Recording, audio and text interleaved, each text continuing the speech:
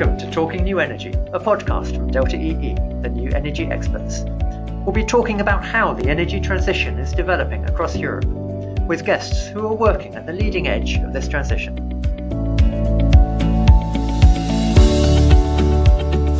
Okay, hello and welcome to today's special episode of Talking New Energy, which is dedicated today to the topic of women in new energy. The avid listener among you will have noticed that I am not John Slow. I'm Jennifer Aaron. I'm head of products here at Delta EE, and I'm absolutely delighted to have this opportunity to host an episode with such incredible female guests and leaders in the energy transition. Today, we want to focus on women in the energy industry and recognise both the challenges they face, but also highlight why and how greater gender equality can support the energy transition and its overall success. So to do this, I'm joined by Letitia Uye, chairperson of De Wind Vogel, a Dutch energy cooperative and an energy consultant. Hello, Letitia. And Dara Vias, head of future energy services at Citizens Advice. Hi, Dara. Hi. Thanks both for joining us today. By way of introduction and to kick off the discussion, it'd be great if each of you could kind of say a hello and maybe give a brief intro of your current role and your experiences so far in the sector and achieving these positions. Yeah, I've pretty much been working all my life in the energy sector. Not even pretty much, actually, I've worked all my life in the energy sector. I started taking a keen interest in electricity around my 15th birthday after reading some article about the electricity pool in the UK. I come from France, so for us it was big, huge news.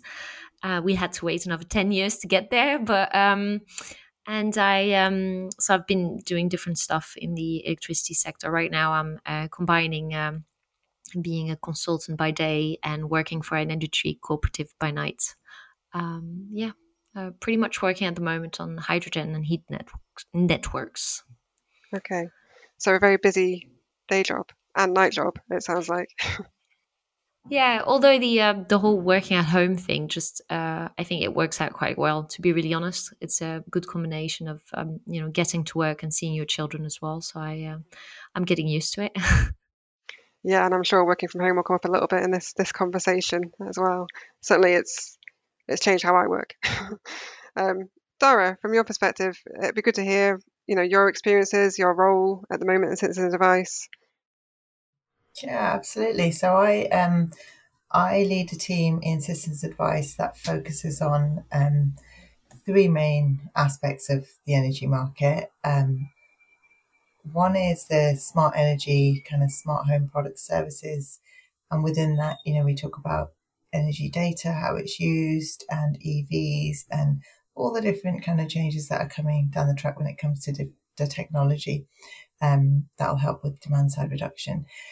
I also cover energy efficiency and fuel poverty, which I don't think I need to expand on for your audience, but the kind of fabric first and improving leaky homes, and also low carbon heat, so decarbonising heat, and part of that is about heat networks, and part of that is about the different low carbon heat technologies we might have in our homes, heat pumps, potential for hydrogen, and also a little bit on the kind of micro generation, very much from the consumer side of things. Citizens Advice is the statutory advocate for energy consumers across Great Britain, and we have like an official role in giving both advice and also advocating on behalf of energy consumers.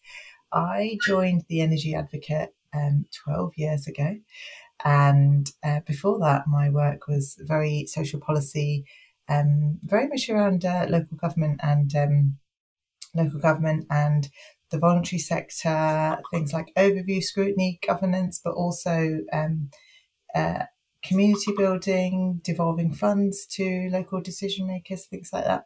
So moving into energy was a bit of a baptism of fire. I joined when we were, as a consumer body for consumers in Great Britain, we were dealing with the aftermath of the retail market review and what that would mean for people and the changing energy market. And in the time that I have worked on energy, it's gone from a market with around, I don't know, like 7 or 8, the big 6 plus 2 or 3, to at its peak, I think 60 odd suppliers. And in this week, where there's been a huge movement in the energy market, we're very quickly seeing energy suppliers going out of business. So I think we're heading into another kind of big period of change and reform in the market in this country. And for Systems Advice, our focus is very much on how people experience it, what it means for bills, the impact on affordability.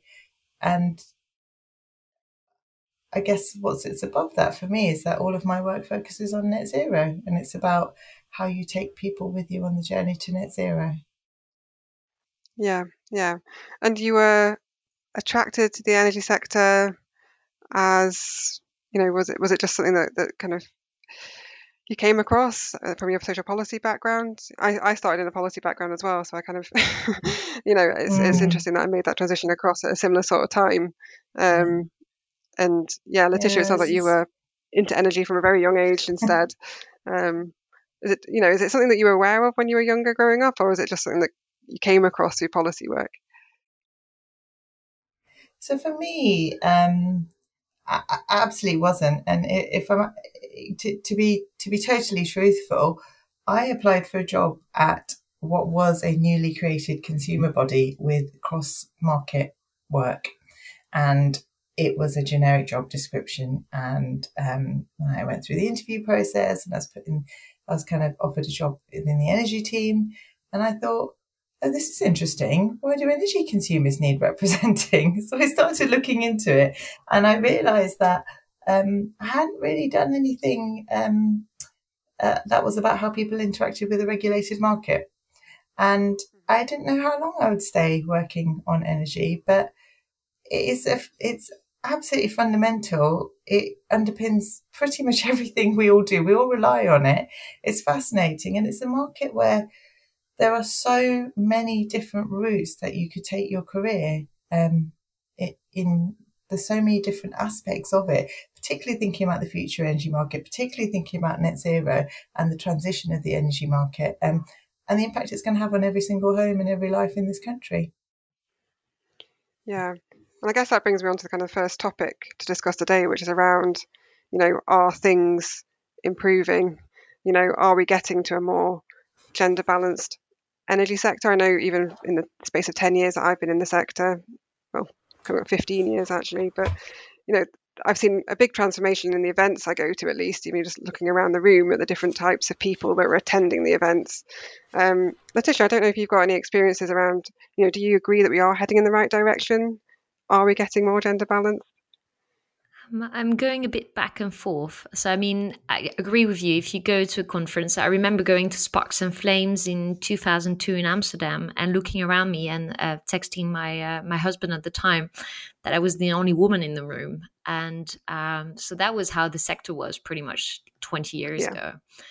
That has changed. You see much more women. You see more young girls studying something that will lead them to a career in energy. I've been working for a university for 5 years, and you saw how many girls were actually going to technical studies.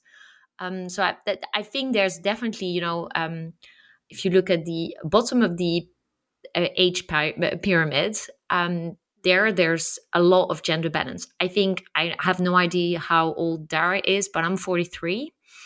And in my age category, I see no gender balance at all. So that hasn't improved. And I actually don't expect it to improve, because all the people that joined the same, the energy sector when I was 20, all those guys, they're still around. So it's not like they've left and done something else. So I don't see that much balance in executive functions, and so that depresses me a bit. But I think for younger people, it's definitely looking up. Yeah, similar sort of experience. What I would say though is having worked across the retail market and now working very much in that net zero space, there's a few things that strike me. One is that working on smart metering and anything to do with that technical side of the kind of metering interaction in the home,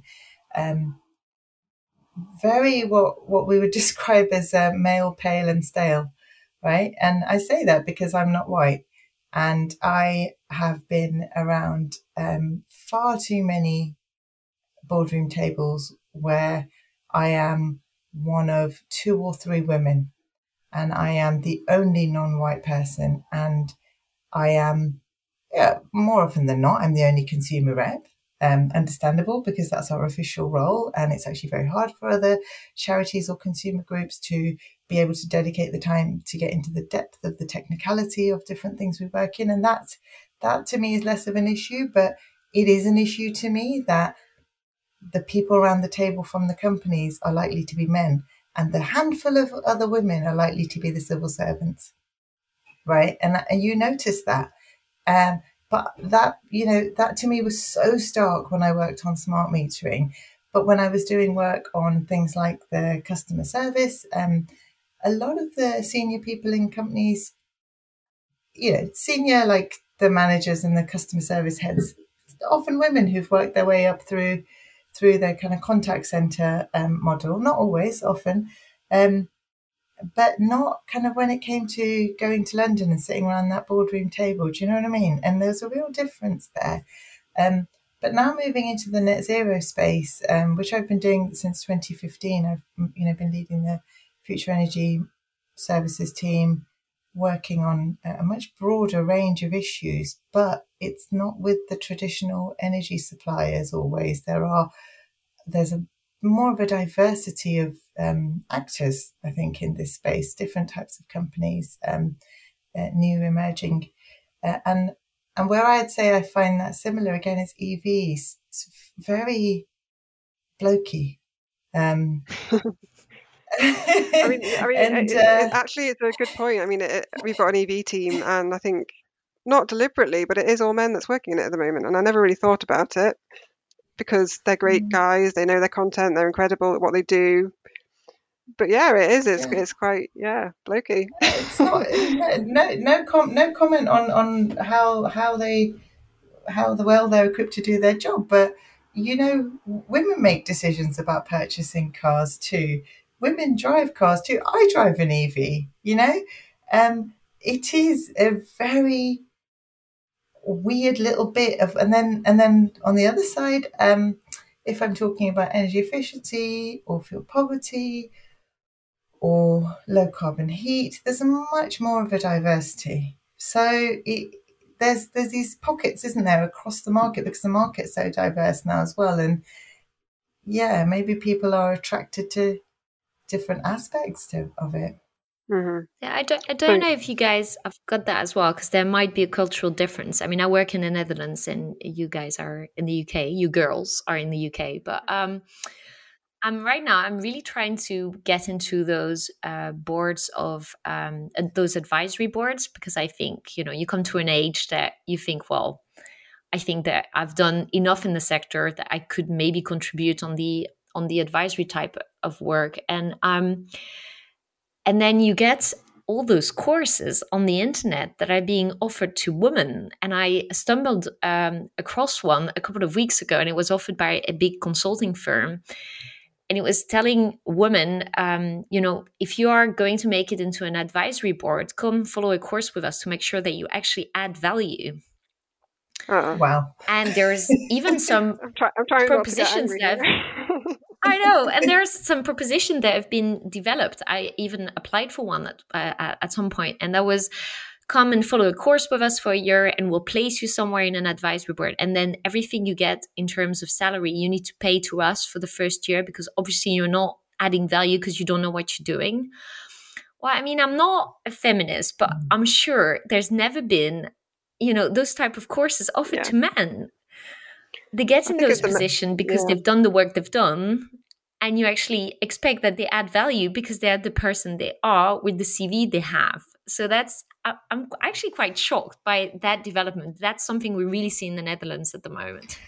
So I think you could argue that the men get there because of who they know or where they went to school, right? It is not always by their merit, but I agree with you that there are loads of those sorts of courses, and it feels patronizing, particularly when you are skilled and you know what you're doing.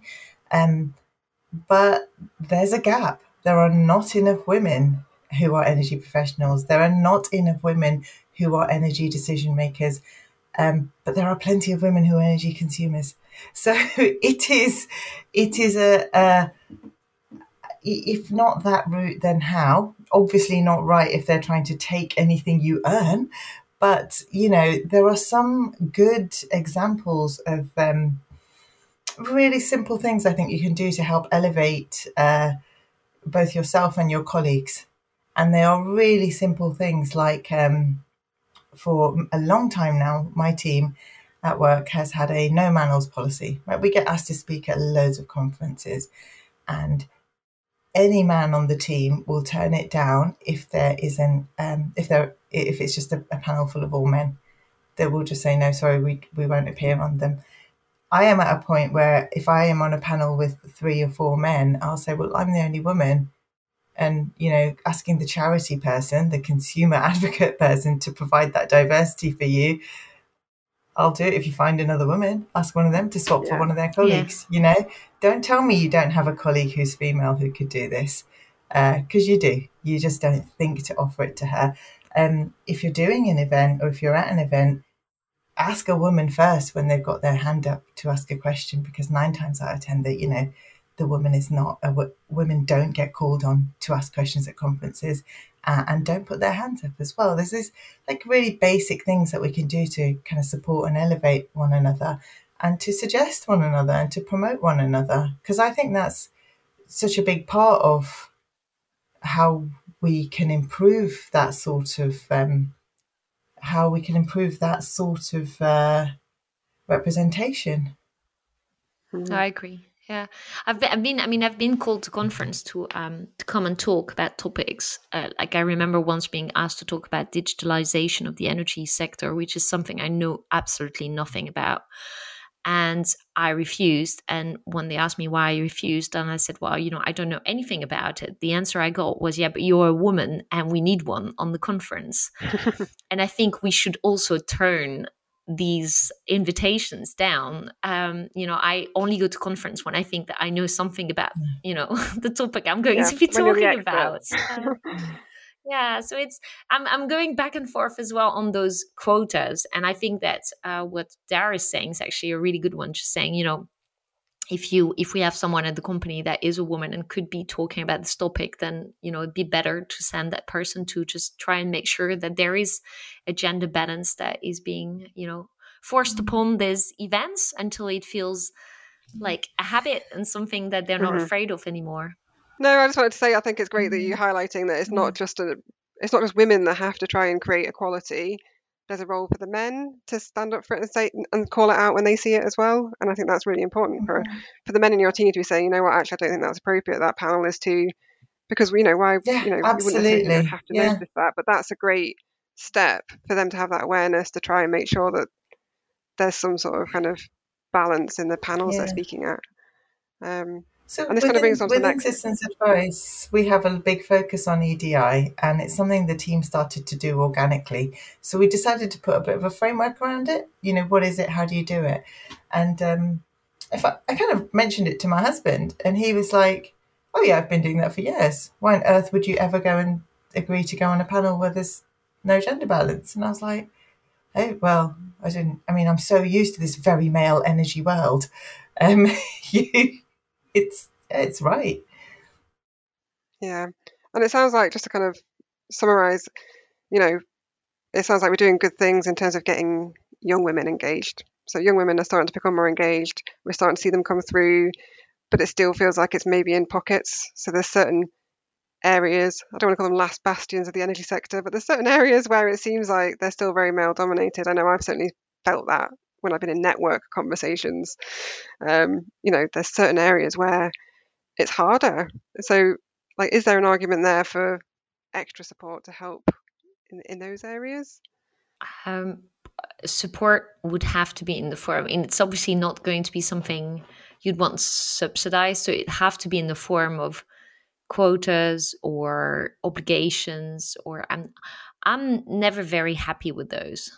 I think you could, for a conference, for example, say that you want to have, some balance in some form, but I used to work at a university, for example, who said that for every job you had to have the first 6 months it was only open for women to apply.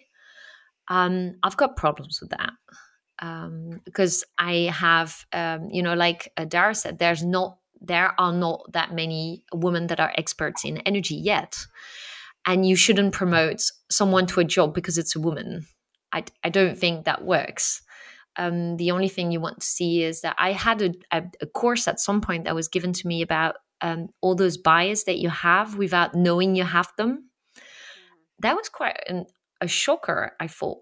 You think of yourself as being non-racist, open to everything, and then you get a bias course and you find yourself being biased on some points that you never, ever would have thought of yourself. So I think those courses should definitely be mandatory, that you realize that you're putting a bias on things. If I take, for example, the example of energy cooperatives, it's all voluntary work. And it definitely, if you're talking about Bastion, well, that definitely is one. They're all 75. They're all men. They've all been working for Shell, and in their old days decide to do something with renewable energy. And then they are mourning the fact they can't get women around. But then, at some point I wrote a quick note of how do I get more women working for my energy cooperative. They always organize meetings on Wednesday afternoons and Wednesday evenings. No idea how it is in the UK. In the Netherlands, it's just very regular that a woman, if she was working part-time, Wednesday will definitely be the day she will not be going to the office because school stops at 12 o'clock. So if you're making Wednesday your priority day, you're not going to get women around. People are meeting at, for example, when I had to apply, I had to go to people's house. I mean, I'm not happy going to somebody's house that I've never met before and meet with 3 guys I've never met before. So I was like, why don't you just, have meetings at town halls or at cafes or at a place where somebody will feel, safe and happy enough going to? They had never thought about it. And they were like, yeah, but I mean, we're not rapists. And I'm like, it has nothing to do with that. It just has to do with the fact that I'm not comfortable going to somebody's home, talking to a guy on a one-on-one basis that I've never met before. I don't know what the house looks like. I don't know if there's a dangerous dog inside. I've been through that as well. So I'm just like, just make it, easy for people to walk in and just adapt yourself. And if you're like, we've always met on Wednesdays for the last 40 years, adapt, be flexible, just choose another day. And those are very easy things that they had never thought of. And I'm not even going into the use of words because there are so many red herrings, right? Things that you don't want to hear. So anyway, yeah. No, you picked up some really good points there, and I think it's kind of moving on to the kind of what advice would you give to men and women working in the space. And when I was thinking about what I would advise, you've already picked up on the bias point. I'd note down biases, because I know that I have biases. When I do recruitment, I'm really aware of them and try to be really aware of them, but the first stage to do that is like just acknowledging that you might have some because of your upbringing and your background and your privilege.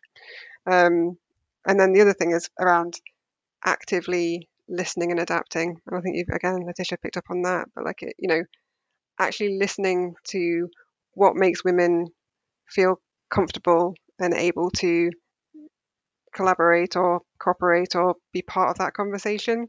Not just, playing lip service to it, but actually adapting your, like you said, your meeting regime, to make that work would be one step. Yeah. And not being judgmental that because it's nothing for you, that it should be nothing for someone else. I think that's the most important. If somebody feels very strongly about something, then it's just a fact of life. And the fact that you don't feel strongly about it, or you don't have any fears, or you're very happy to go in the middle of the night, visit other people, it's all your, it's your fact of life. But that's, Yeah, Dara, do you have anything on advice for people or steps people could take? Yeah. Well, I am a feminist, and I do think that in the workplace people should be treated equally. And I feel like one of the big things that divides people, and the point we made, Letitia made about age as well. The minute people have children, you could be in the most equal relationship with your partner if your partner is male and you have children, and things change because you're the one who physically carries the children. In the UK, you have the more time off, and as a result of that, your career suffers, right? So there's a huge impact, I think, on women's careers at a certain point, and how you handle that, and how you treat colleagues and people you line manage through those career changes, whilst helping people to develop and think about the direction of their career and what they'd like to do and how. It's a huge topic, isn't it? It's massive, and it's well researched, and there's far more people who could do the topic justice than I can, because it's absolutely not my area of specialism. But as a line manager, as a team leader, as a member of a senior leadership team, I think there's some really basic things that you can do, which is, talk to and encourage, pre-pandemic, talk to and encourage anyone who's a parent, male or female, to consider whether they want flexible hours and things like that. But also thinking about that across the team. So one thing I've realised we have quite a young team, and a lot of them want a lot more flexibility, not for children. No, they want to say, can I do a 9-day fortnight? Can I compress my hours? Because there's other things they like to pursue in their other parts of their life. But bringing flexibility to work, for me, it's not just parents and it's not just women who want that. Thinking about those sorts of workplace issues are quite important. And I agree about the kind of STEM things as well. I think, science, technology, engineering, mathematics, the more women get into these issues, the more hopefully we'll see them entering the energy market too. Yeah. Well, if you asked us for advice for women as well and getting into the field of energy, and I have quite a lot of, especially when I was working at the university, I had quite a lot of students coming around and saying, what should I be doing first when I'm finished with my degree? And I've always said to people, just specialize. That has been my trick all those years. Is just find this little spot, this area of expertise that you're going to be the best in, that they always need you around. And by being a specialist at the table, it means you don't have to raise your voice. It means you don't have to, have a fist on the table, because they are going to need you, and they're going to need your expertise, and they will ask you a question at some point. I mean, I remember being 22, 23 and joining even negotiations around merger and acquisition, and being at tables where I shouldn't have been at, but the only reason was I just had that very specialist knowledge of the market that they needed at that moment. So I think it gives you visibility, it gives you credibility, and it gives you the possibility not have to spend so much energy in trying to be visible and recognized, because you are visible because you know what you know. So that's always my big tip. That's great advice. Great advice. I'd like to bring it back a little bit to a bit of the why. We kind of skipped over. I mean, I think we've covered it and through the conversation, but we're talking about this because we all believe, I think, that gender balance is important and it will bring benefits to the energy transition. So yeah, I guess just going back there, Dara, I don't know if you want to link it back to your consumer work around, what are the benefits of having women more involved in the energy space? So I think there's a really simple thing about, you can't be what you can't see, right? And it's this, it's really hard for people to aspire to being active in a market or on an issue if they can't see other people who look like them, who they can model themselves on, and what that might mean. So I think that's really important. I think we touched a little bit about kind of women in leadership positions. I think that's really crucial to bring a diversity of women energy professionals and women as decision makers, because I mean, I'm loath to say that women will bring soft skills or anything like that, because actually we shouldn't, right? We should do what we're there to do because we're professionals. I just don't think that being a woman should exclude you from these spaces if you're the right professional person to be there. So quite similar to what Letitia was saying, you know, the having gender equity in energy policy means elevating women, because right now there just aren't enough women who are active in the senior parts of these markets across the country. And if we're Yeah, able I to do agree. that, I mean, that means there's, a bigger range of voices around the table. So the innovation, the ideas generation, the, Yeah, the business models we're coming up with that appeal to consumers will actually have people that have experienced I've got those. exactly. You know the Caroline Criado Perez, do you know which book I'm talking about? Everyday I don't Sexism? think I do. You can't Okay, design a yeah. market. Men can't design a market that 50% of the users are women, right? Men can't design that market alone without considering women, because women are 50% of the consumer base. So why wouldn't you want women around the table at all points? hmm Letitia, you said you had an example? Yeah, well, because I mean, Dara is obviously, she's talking to customers, and half of the customers are women, so that is a direct why. You could ask yourself why in strategy departments or merger and acquisition or regulatory affairs, why should you have women in deal rooms? But I've seen, for example, I don't know how you are, but I am a huge writer. So I write everything down all the time. I've got my whole attic is full of notebooks of notes that I've taken in meetings. And I don't know if you've noticed, but men never take notes. They take like very little notes. I always wonder when Yeah, you I've go totally back noticed that. home, how could you even you remember what has been said today? And it's been always of such use because people would just think, where were we last time? And I'll just be able to say, let's cut the crap. We were there, and there. You've said that and that. And now this is how, we're going to proceed. So it always has had value to have, I think it adds value to have people that are just behaving differently in meetings as well. So I would be like taking notes and not worrying myself that people will think I'm a secretary. There's nothing wrong with taking notes. It's very useful. You can look back at them afterwards. You can be very productive. Another thing would be I always look around at body language. I remember going to a deal conversation in France, and I happened to be French. And my Dutch colleagues were entirely sure we had the deal. We were trying to buy a portfolio of solar and wind parks. And I just looked around and I thought, no, we don't have anything at all. These people hate us.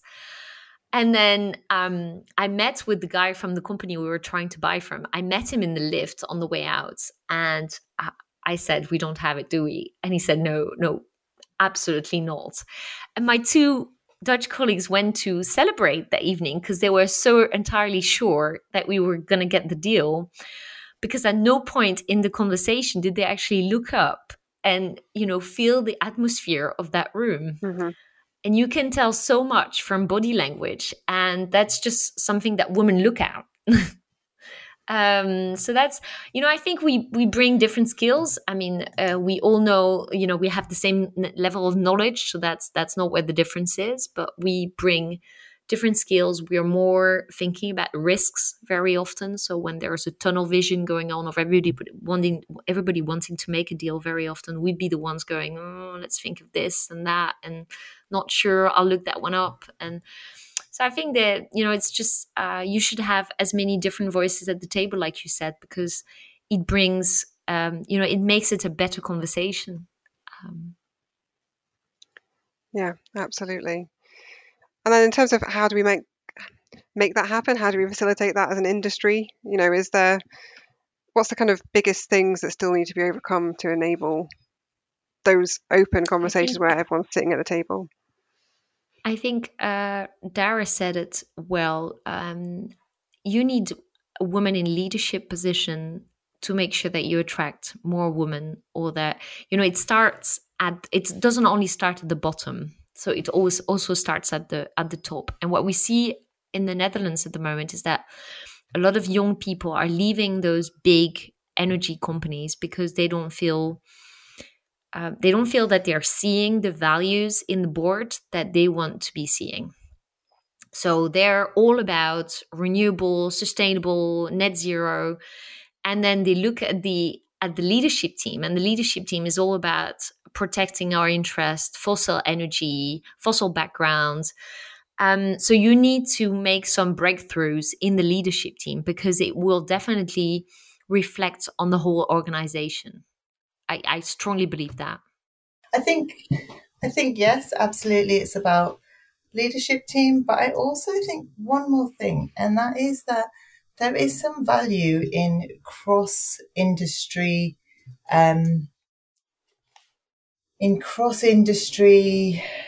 initiatives. I think that cross industry initiatives can really help to kind of embed thinking about things to do with equality, diversity, and inclusivity, whether that's gender, whether that's race, whether that's disability and access, or neurodiversity. You know, really trying to make things more inclusive is the way forward. And I know we've been not mentioned COVID directly. I know Letitia has sort of mentioned the impact it has on work-life balance for her. I think that COVID has been described as a real leveler for so many people because of the change to commute and the ability to work from home and the impact it has on women. My worry is that as the world opens up and conferences and things start to happen again, you know, networking, all of that business, what's going to happen? Is it always going to be the woman that's on the screen?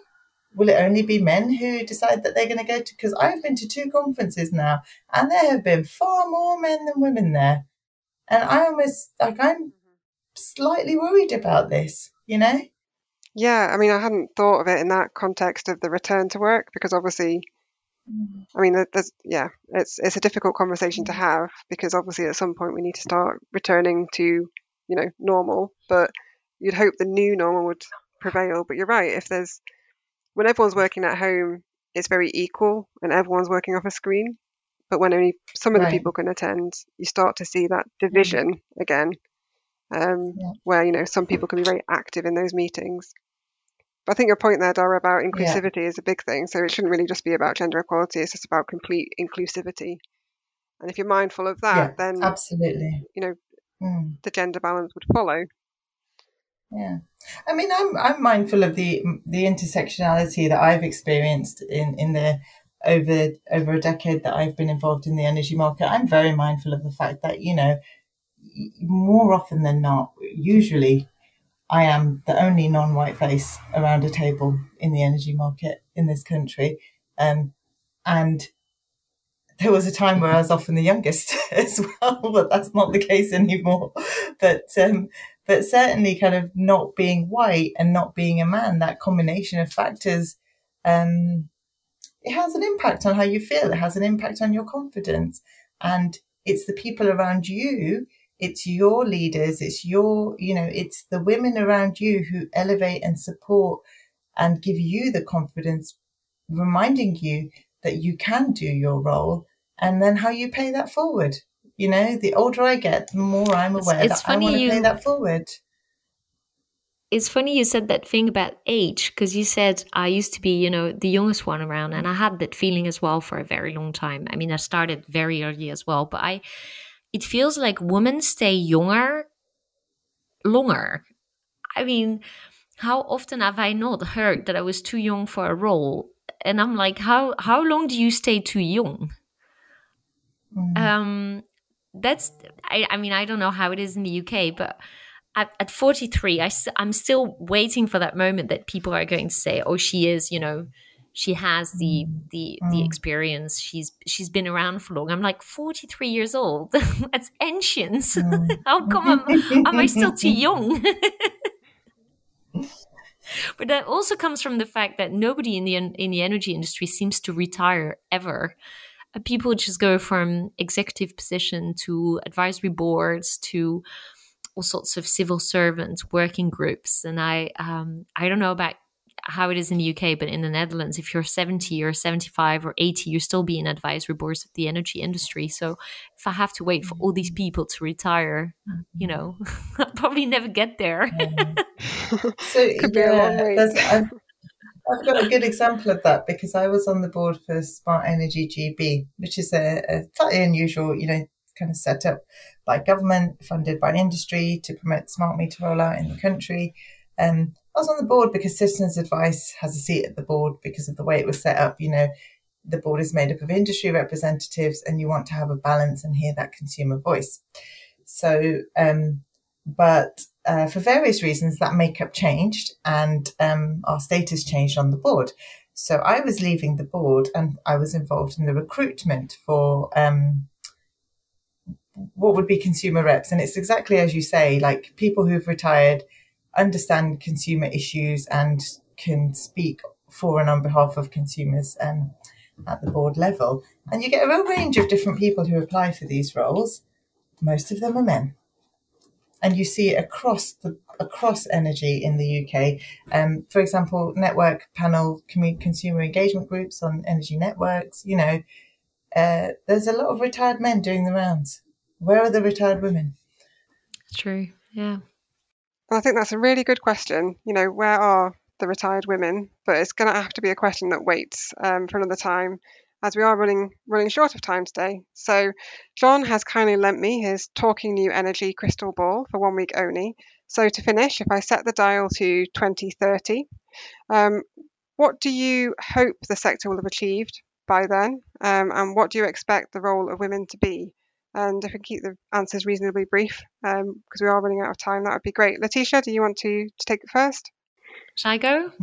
I am very optimistic for 2030 in the sense that I think we have all the technology around that we need to reach the goals of 2030. So if you take 2030 as a sort of a midterm goal, then I'm definitely not pessimistic. The only thing is that standing in the way is the way we do things. It's all regulations and little rules and frustrations we all have, and the fact that we're all a bit unwilling to change. So that's on the one hand, I'm like, okay, we do have the cure, but on the other hand, we are standing in the way of implementing the cure. So I hope that at some point people realize that they should definitely dare to make those changes to leadership teams, to governments, to ministries, to really make sure that those people that are willing to take on that change, that are not afraid of doing it, are not hindered by any sorts of background or deal history or whatever. I hope that those changes are going to happen very soon, because otherwise we won't be able to implement the technology that we have in-house. I mean, if you look at gas prices today, and we have a whole discussion in the Netherlands coming up about energy poverty because of gas prices the way they are today, I'm like, we've been warned for this for 15 years, maybe even 20 years. And we have been resisting change. We have been resisting heat pumps. We've been resisting heat networks. And now we're all surprised that, people are going to be fearing for not being able to pay their energy by this winter. This is all our fault collectively. So I really hope that we're going to embrace the change. Yeah, it's an opportunity. See it as an opportunity. A challenge, huge challenge, but a huge opportunity to get on the right path and to have a wider conversation. And Dara, do you have anything to add? Yeah, I think, I would say that by 2030, what I'd like to see is the women who are the middle managers of today taking more leadership and senior roles. It's only 9 years. It's not that far in the future.